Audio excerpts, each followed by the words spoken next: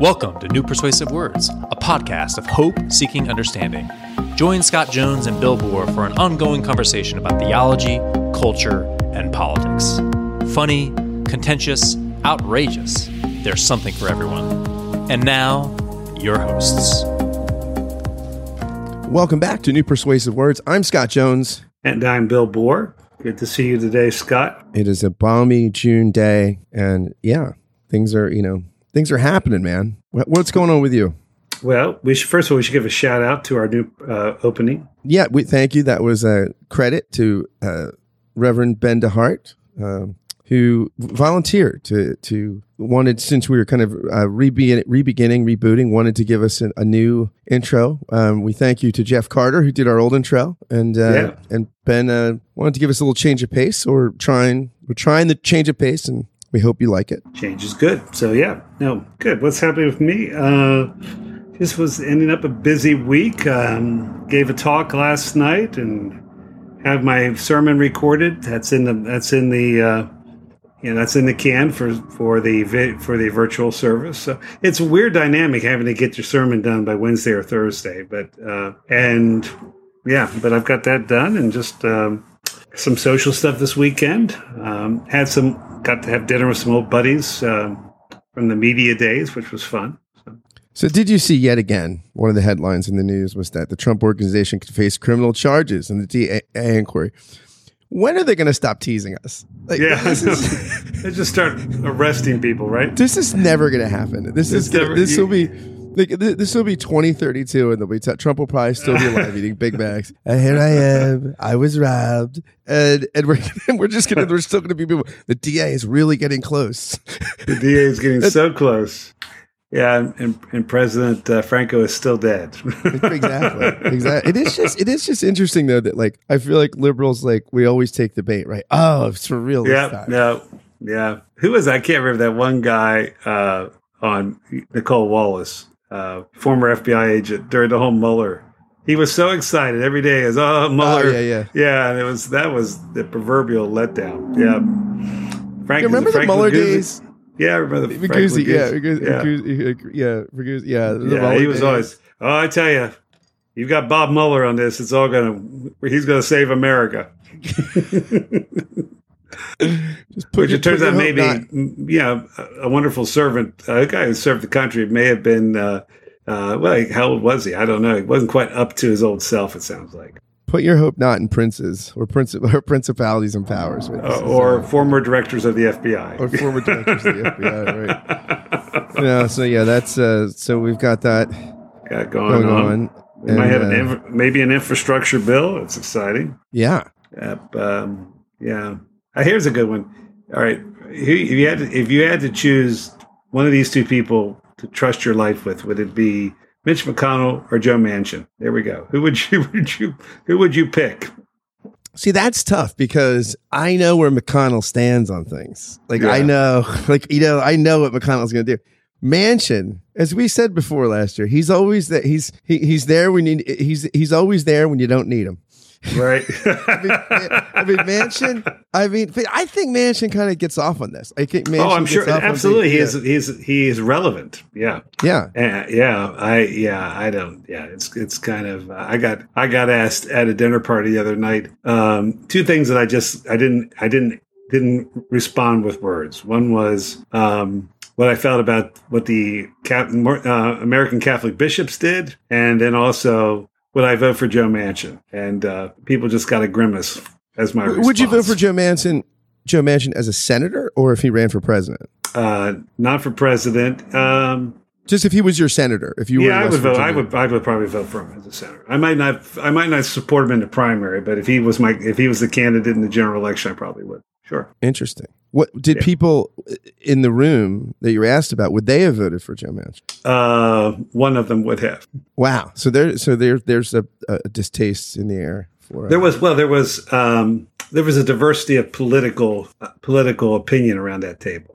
I will say this. Republicans want to win more than Democrats do. I think. They seem to. I think Democrats value purity. Republicans value winning, right? And so that, I think, is one of the things that's different. And I'm not saying which is better, worse, or should be normative or whatever. But it's the thing where like Trump can be president, who's not a conservative, has all these sort of hosts of flaws, but Al Franken has to go immediately, right? Al must go. Like it's these kinds of so it's just interesting. I think Republicans, Manchin would get put on the leash. Well, I will say this. I think also the Democrats, rightly or wrongly, think that history is on their side. They think the trajectory of history is going their direction. The Republicans are making history. They're saying we have to do what we have to do. And they probably both are looking at the same demographics, but I don't think anything is inevitable. Good or bad. Let's look at the Weimar Republic. Yes, I was going to say exactly. That's exactly a pretty good use for progressive. Yeah, I have the same thing. By the way, again, I've plugged this before, but if you have not watched Babylon Berlin on Netflix, it's that exactly. It deals exactly with that time period. It's really a well done. I have such a tough time with subtitles. I just, the subtitles are brutal. I want to read I do, but you know what? Watch something. The thing about it is you need to watch subtitles because the English version is not the same actors, and the actors are so good in Babylon Berlin. My two favorite shows on TV are both subtitled right now. I like there's a great Danish program called Rita. It's one of the best things on TV, and it's Danish with subtitles. It's about a very broken teacher who it's really well done. So anyway, that's my TV plug. Have you been back to the movie? Have you been to the movies yet? In a theater yet? I have not, but I did walk by a theater the other day and I missed it so much that I bought a tub of popcorn and took it home and ate it. Movie theater popcorn. I just watched shows on my iPad.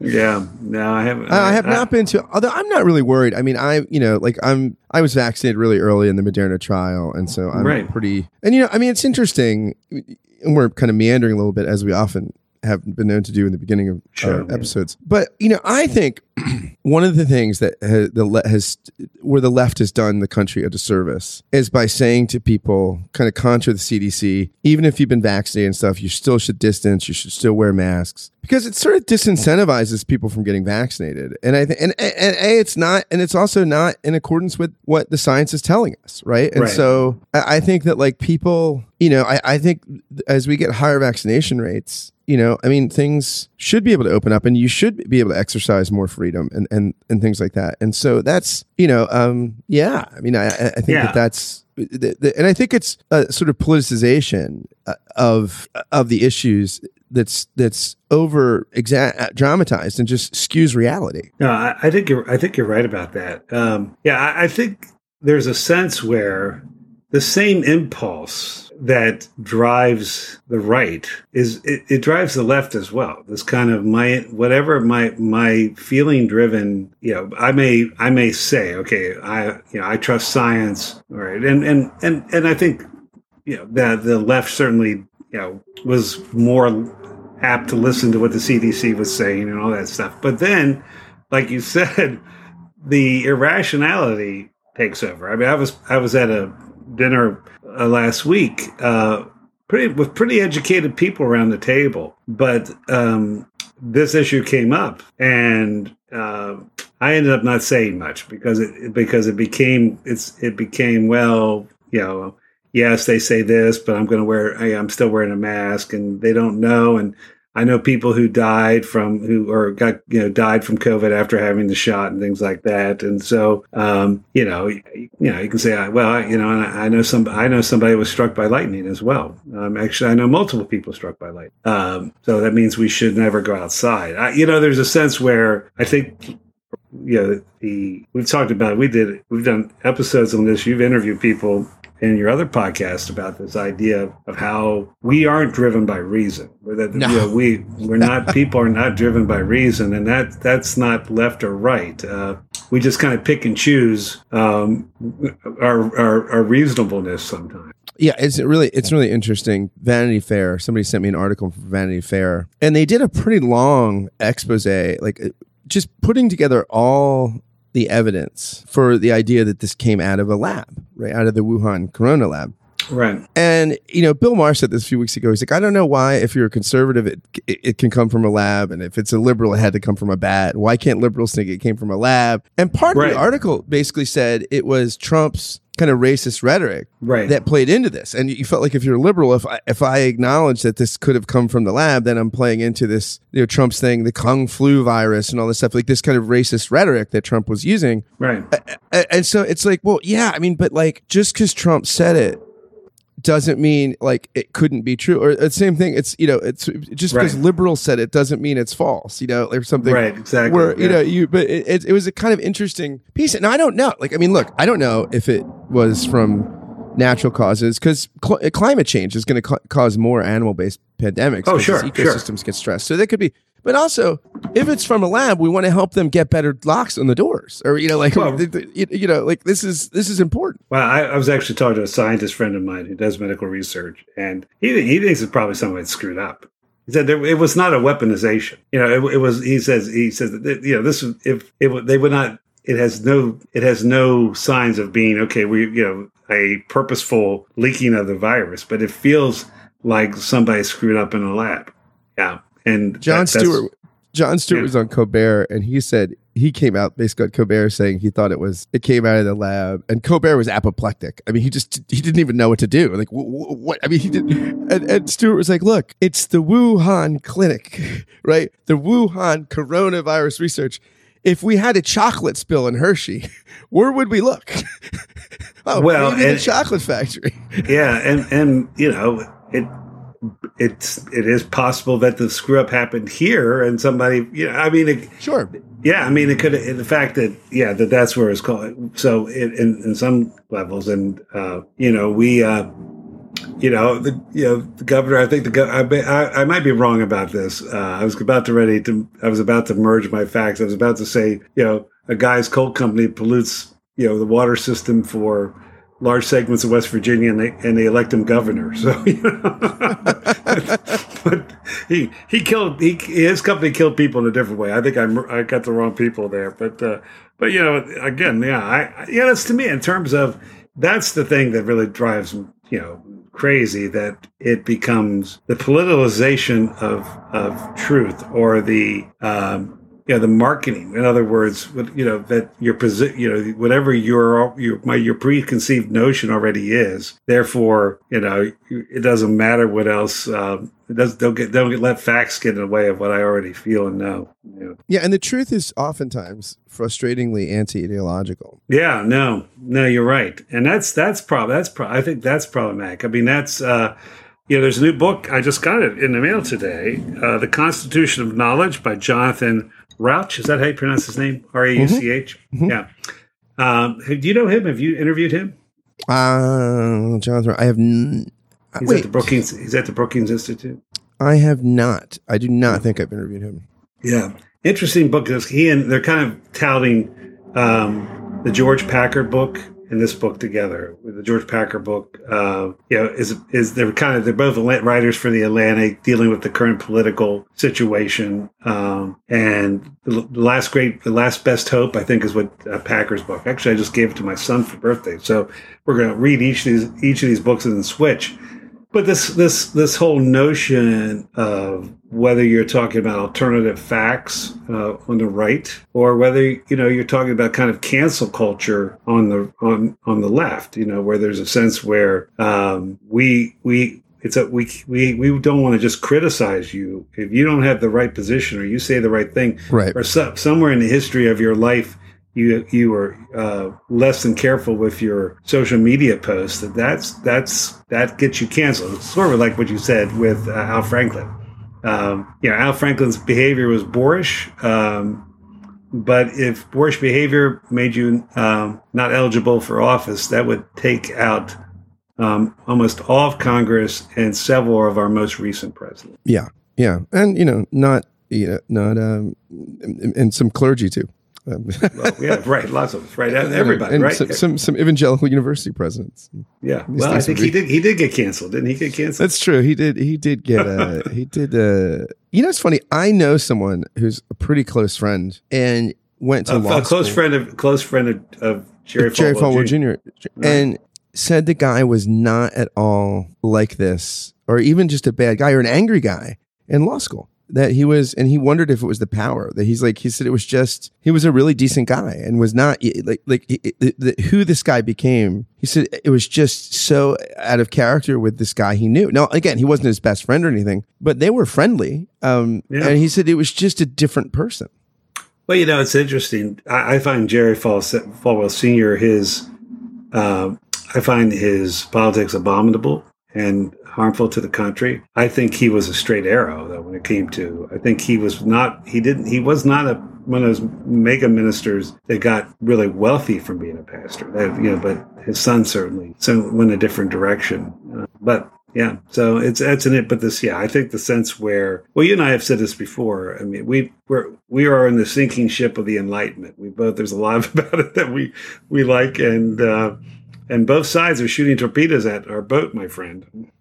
Oh, no, absolutely. I think that's, and we've probably said this before, but I think what's interesting today too is that the right has weaponized postmodernism in a way, like Trump does it instinctively, like alternative facts and these things. Like he just does it. He doesn't understand the philosophy and stuff like that. But Bannon and Steve Miller, these guys do. And I think what's interesting is in an effort and a laudable, and I think good effort to sort of talk about epistemically how we need a broader base and we need to make spaces for women, people of color, different cultural frameworks, and how knowing is a complicated enterprise and there can be hegemony that's unhelpful. I think that kind of that experiment got out of the lab, so to speak. Forgive the metaphor, but then and you see when it's in the hands of of Trump. People that, and so what's funny is now you see liberals going back to old school objectivity. Well, the facts and science and this, it's just sort of like, well, I mean, this is what happens. I mean, this is what happens when this framework for theoretical reasoning gets in the hands of other people. Well, and how much of it drives the current theological climate? All right, for instance. Good segue. You like that? Well, part of my thing. I did like that. I did like that. I still have. Well, nice transition. Instance, I gave a talk last night, and it was we part of what we did. I just did a slide reviewed the 5 points of fundamentalism, and one of them is substitutionary view of atonement. I guess that's why we sing. That's why we used to sing "Power in the Blood" with gusto. But I said, the trouble with the fundamentalist is that they treated that as the only view of the atonement. Okay. The trouble, I think, with what's in style now in some well-intentioned theological circles is pretending that the substitutionary view of the atonement is not in the Bible. Right. Which, by the way, it is. It's kind of reminds me of. I was part of a Jewish Christian dialogue one time, and it was always fun when my colleagues would make pronouncements. Like I had one person on behalf of the entire Christianity apologized to our Jewish colleagues for everything Christians have done wrong. And the Jewish scholars across looked a little bit bemused and turned to him. I said, "Well, thank you. That fixed everything. Thank you for speaking on behalf of all of us." But I remember one time we were in a meeting and one, and he had a Southern accent and he boldly said, "And we are committed never ever to interpret any text in a supersessionist manner again." And to which I asked, "What about the supersessionist text? Are we just not going to read those?" No, even though they were written by, we might as well call them Messianic or Jews that thought that Jesus was the Messiah. Nonetheless, I think bad theology doesn't happen in a vacuum. There's some Bible that could back them up. So, what's great about Judaism? It's the only non-supersessionist Abrahamic faith. Like you got Christianity, kind of supersessionist. We've got the complete revelation over Judaism. Then you got Islam coming along. We've got the supersessionist revelation over Judaism and Christianity. Judaism said, "Hey, we don't need to supersede anybody. We're here. We had the real estate first."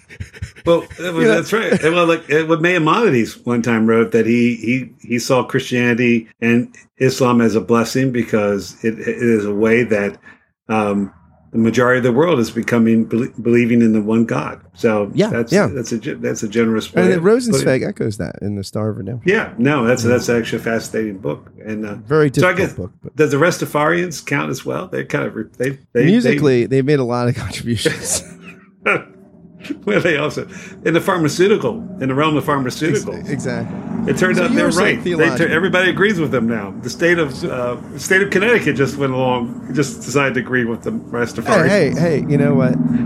If it's good enough for Marley, it's good enough for me.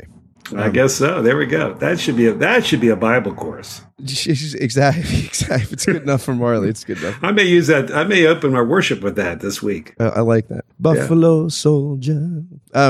Okay, so we've gone on pretty long on our intro, which is fine. We're going to talk a little bit about God for a few minutes. And you wanted to God. Yeah. You down with G-O-D? Yeah, you know me. Excuse me, G-D. G-D. Hashem. So you kind of wanted to talk a little about, which I thought was interesting, about a little bit about our chronic anxiety in our culture, yes, and could the fear of God actually could a good old fashioned reboot of the fear of God address some of the issues that we have, which is, I think is incontestable that like we are just a chronically anxious culture. And what's interesting is it's, Pinker wrote that book, Enlightenment Now. And Pinker is, there are problems with him as a thinker and he's reductionist and stuff. But the basic point of the book is this is the greatest time to be alive on any score, right? Like it's health expectancy, violence, racial progress, everything. He's not saying everything's perfect and that we don't have real strides to make.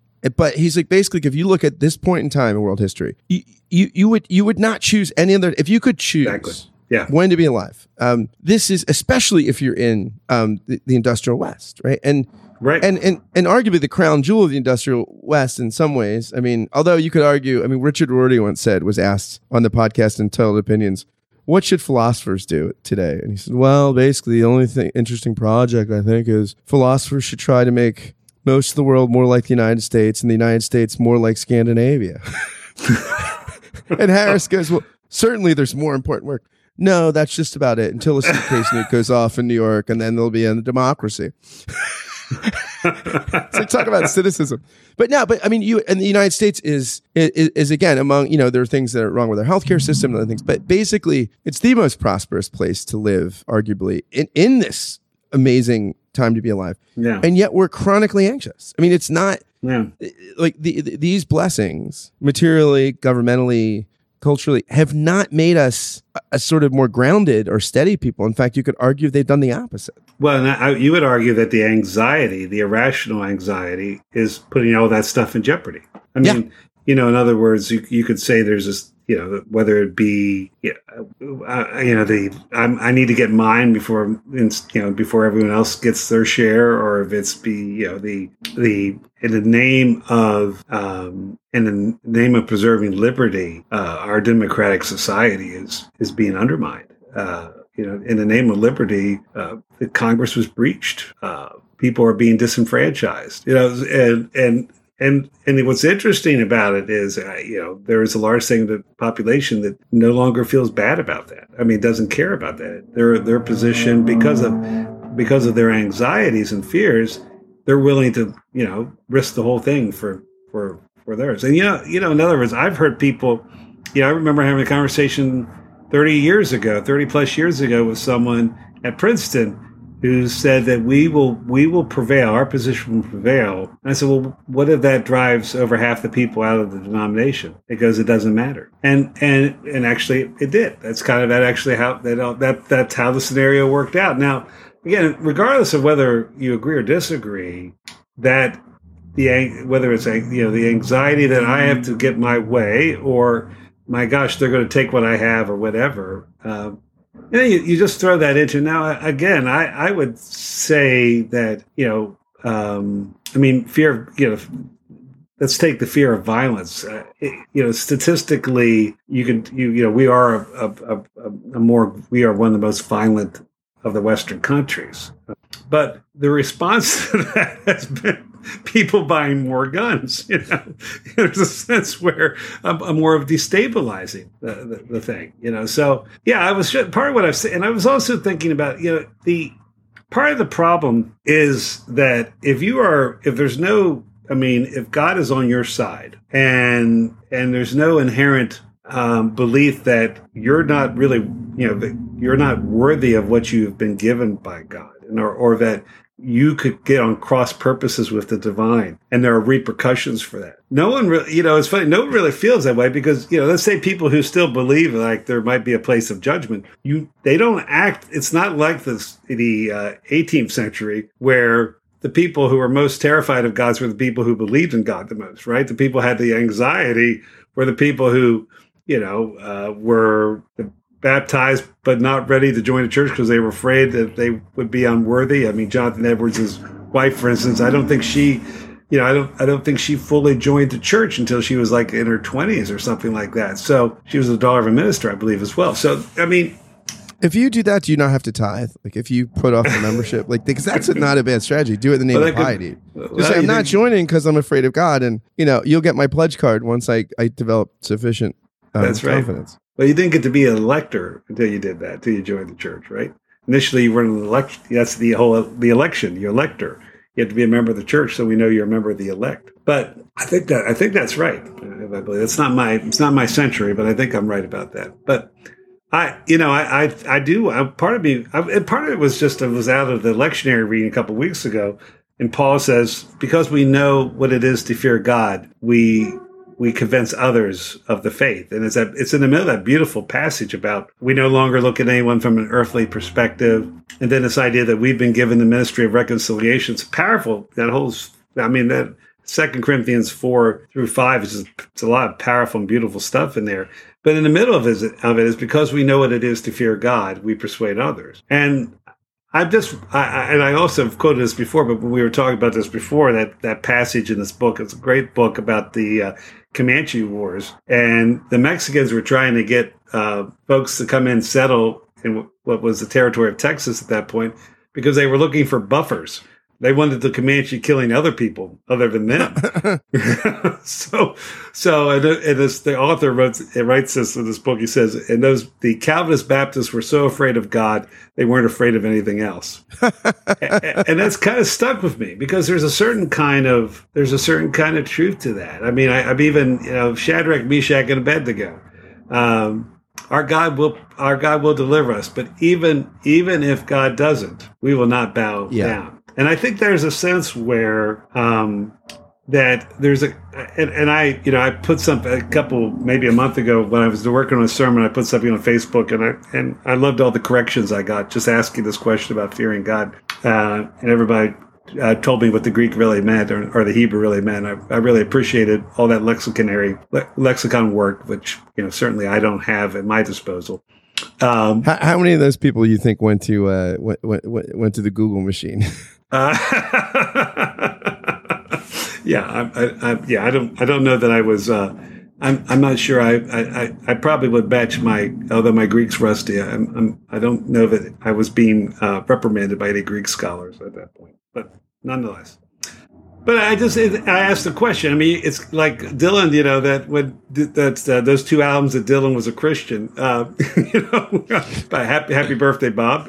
But you're going to have to serve somebody. Well, it feels like you're going to have to fear something as well. And sometimes I just wonder about that in terms of if our theology is too small. I mean, that old J.B. Phillips book, Your God is Too Small. I wonder about that a little bit because, we have people, we have people all the time making pronouncements, that, the substitutionary atonement, God is not a warrior, and we're going to do away with all this kind of awful, imagery of the angry God, and people have declared there is no hell, and obviously they've not been to some of the places I've been to, but again, it's funny, you and I've talked about this before. We have theological sympathies for universalists, and we hope God is one, but right. But I'm not sure where all these people are getting their inside information about the nature of eternity or the nature of God. I find the Bible disturbing. I find there's a lot of images of God there that I don't like, that are troubling, but I'm not sure it's in my best interest to just merely whitewash them away or say, well, that's not really what's going on.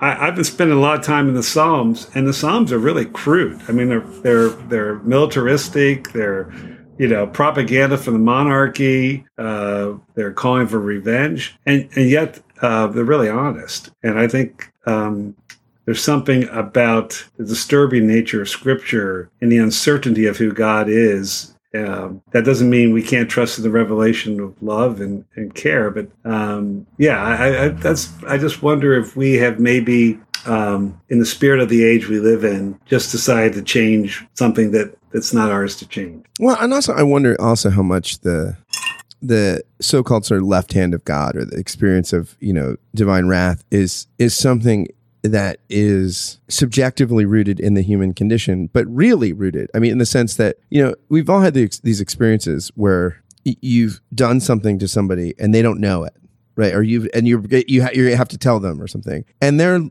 gaze of friendship or love actually is searing to you because you're alienated from them, right? And that their gaze hasn't changed, but where you are existentially, personally, psychologically has changed. And then it's really different. Like that gaze looks really different. Like it's searing. And I wonder how much of something like the wrath of God is really what the love of God feels like when humans are in a state of alienation from the divine. Well, right. And I think the failure to understand, I mean, if we don't understand that part of us there's always this tension of alienation. In other words, if I was in perfect relationship with God, then, in a few years they'd be naming churches after me, right?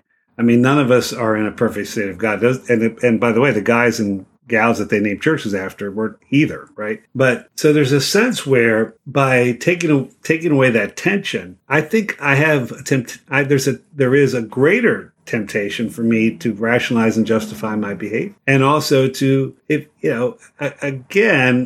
kind of like, who are your favorite or your most effective teachers or professors or coaches? Were probably people you had a little fear of, that you weren't overly familiar with. I remember there was a teacher that wanted everybody to love him, and none of us ultimately respected him.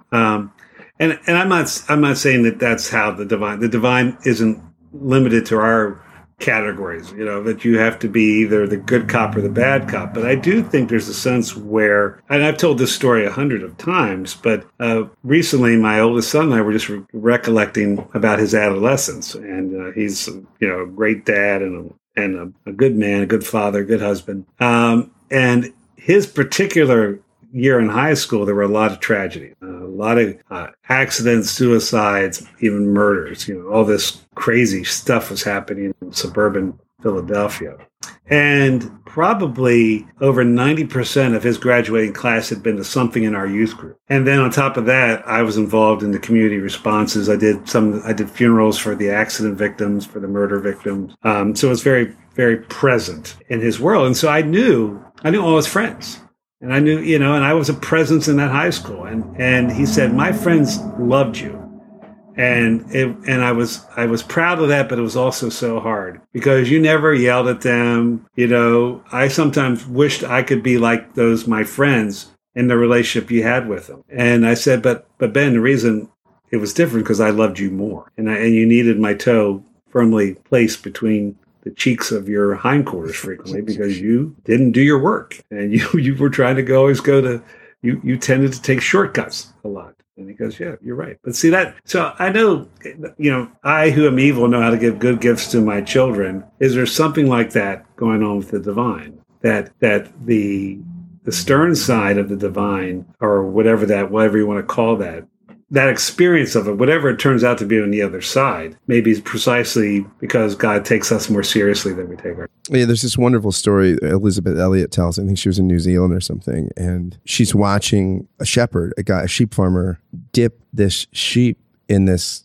kind of antiseptic stuff, right, that would protect it from mites and things. And the sheep just looks mortified and is braying and all this stuff. And she said, what I realized was the shepherd was trying to save the sheep. Yeah. But the sheep thought, he's trying to kill me. Right. and this beautiful image of like this, it's almost like also like with baptism. I always think, what I would baptize infants, I'd say, like, you're doing this radical thing because you're giving up your child as you're making your child a brother or a sister. But the only way in that fraternity is through death and resurrection. And so it's this, like, it's the most awe-inspiring thing. And the problem, like, I love the way the Eastern Orthodox do infant baptism. Right. Submersion. It's not cute, right? It's not cute. You're dipping 3 times. It's not cute. That's not cute. They're screaming, spitting water. Grandmothers are having heart attacks. Oh, yeah, but that's great. I mean, that's great. That's all baptism, right? This kind of thing where, like, there's not life without death, right? Like death comes before life. And at least in the Christian spiritual journey, I think that's the death is the gateway to life. And so these things, and oftentimes, we don't, our capacity to embrace death and finitude is just mortifying. It is more. And I think the other thing too is, all right, everyone who wants to do away with and again, I'm not, I'm not presuming, I'm not saying that I know, all right. I'm just saying that I take the biblical witness. The biblical witness still is the raw material of my faith. And when I read something that disturbs me, I don't, and I think it's not it shouldn't be our first reaction to try to explain it away or cancel. Let's not cancel parts of the Bible we don't like, because it might actually be, it's kind of like the literary theory. It's the unsaid things are often the most important things, the silence between the lines. And many of you may say, well, I believe only in a loving God who, would never do anything harmful or never would hurt his children. Well, if you have any kind of experience, if you have any kind of relationship with the divine, then you have experienced long, long spells of divine silence. You have spent months, maybe years without consolations. So to be part of, to have a relationship with living God means if you have a real relationship with God, you've walked through the periods of time of not knowing that God existed, of misery. Now, if God lets us go through that, and that's the experience of every person who's trying to be serious about the faith, or even just trying to have faith, then that's not a particularly pleasant experience. But all the masters, all the fathers and mothers of the faith talk about that's precisely where the work gets done. So, there is, whether you want to call that the shadow side of God or whatever, it ggets back to you, like the sheep, But I do think that it's precisely, and it's precisely when we can embrace that which is unknown about the divine. That's the mystery, the awe, awe in the classic sense of the word, awe, which includes a little holy terror, I think. Then I think we're open for those moments when the visitations happen. You shared a great clip with me the other day. I love that clip. You should share that with everybody. Oh, yeah. So there's this show called Rev, and it's about this Anglican priest, and he's like having an affair with a secretary or something. His parish is going terrible. He's marching a cross up on Good Friday to put it on the top of the hill of this British city. And he starts he's exasperated, right? I mean, he seems broken. The image seems like, and he has a scar on his head. He's got a cut on his head. Oh God, and he starts dancing and he starts singing Lord of the Dance. I danced with Peter and I danced with John, and he's dancing. And then God appears, and it's Liam Neeson in this unmatching tracksuit drinking a morning beer. Man, by the way, if Liam Neeson is God, there's a scary side to that guy. I'll tell you that. Oh, right? God. Oh, yeah. Just watch Taken. He's coming for you. Liam Neeson God's coming for you if you mess up. Yeah. But, then he basically just says, well, I just stopped dancing. I like your dancing. And then he sits him down. And it's like, at first it's the worst. God, he's like, I've learned a lot of things in this life. You buy cheap, you buy twice. Never parachute into an area you've just bombed. and the priest is like, thanks, this is very helpful. But then he just looks at him and says, Adam, I know you and I'm here. And it's just interesting because there's this. I'll always be here, right? He said, I'll always be here. Yeah. And it's this beautiful thing, and he disappears, and he's just I don't know. There's this picture of the divine there that's surprising, right? Yeah. By the way, Bill, can we conclude that? So I'm sitting 5 feet away is a copy of Jensen's Systematic Volume 1, and I want to read something from it. Yes, please do. That's a great way to end this. Here we go. I'll be right back in 3 seconds. All right. Here we go. It literally was like, well, maybe 5 feet away, but. So Jensen, in my favorite chapter in the systematic first, it's called the way of God's identity, and he says in the last paragraph, so also a mystery of suffering, of an interplay between created regularities and evil, must belong to the plot of God's history with us, and to the character of its crisis and fulfillment. One of the last prophets of Israel spoke in God's first person. Awake, O sword, against my shepherd, that the sheep may be scattered. I will turn my hand against the little ones. I will refine them as one refines silver. Then I will say, these are my people, and they will say, the Lord is our God. Also, such terrible prophecy must somehow become true and good in the last fulfillment, and the identity of God must somehow be told also by it. I think that gents there. I just think getting at the mystery of evil, and that in the Christian tradition, God is not, as Dorothy Sayers says, at least we can be comforted in the incarnation that God takes a share of his own medicine. Yeah, absolutely. Yeah, I think giving Robert Jensen and Dorothy Sayers the last words, can't hardly beat that. Thank you, brother. Take care. Bye, everyone. How about that episode of New Persuasive Words? Thanks so much for joining Scott and Bill.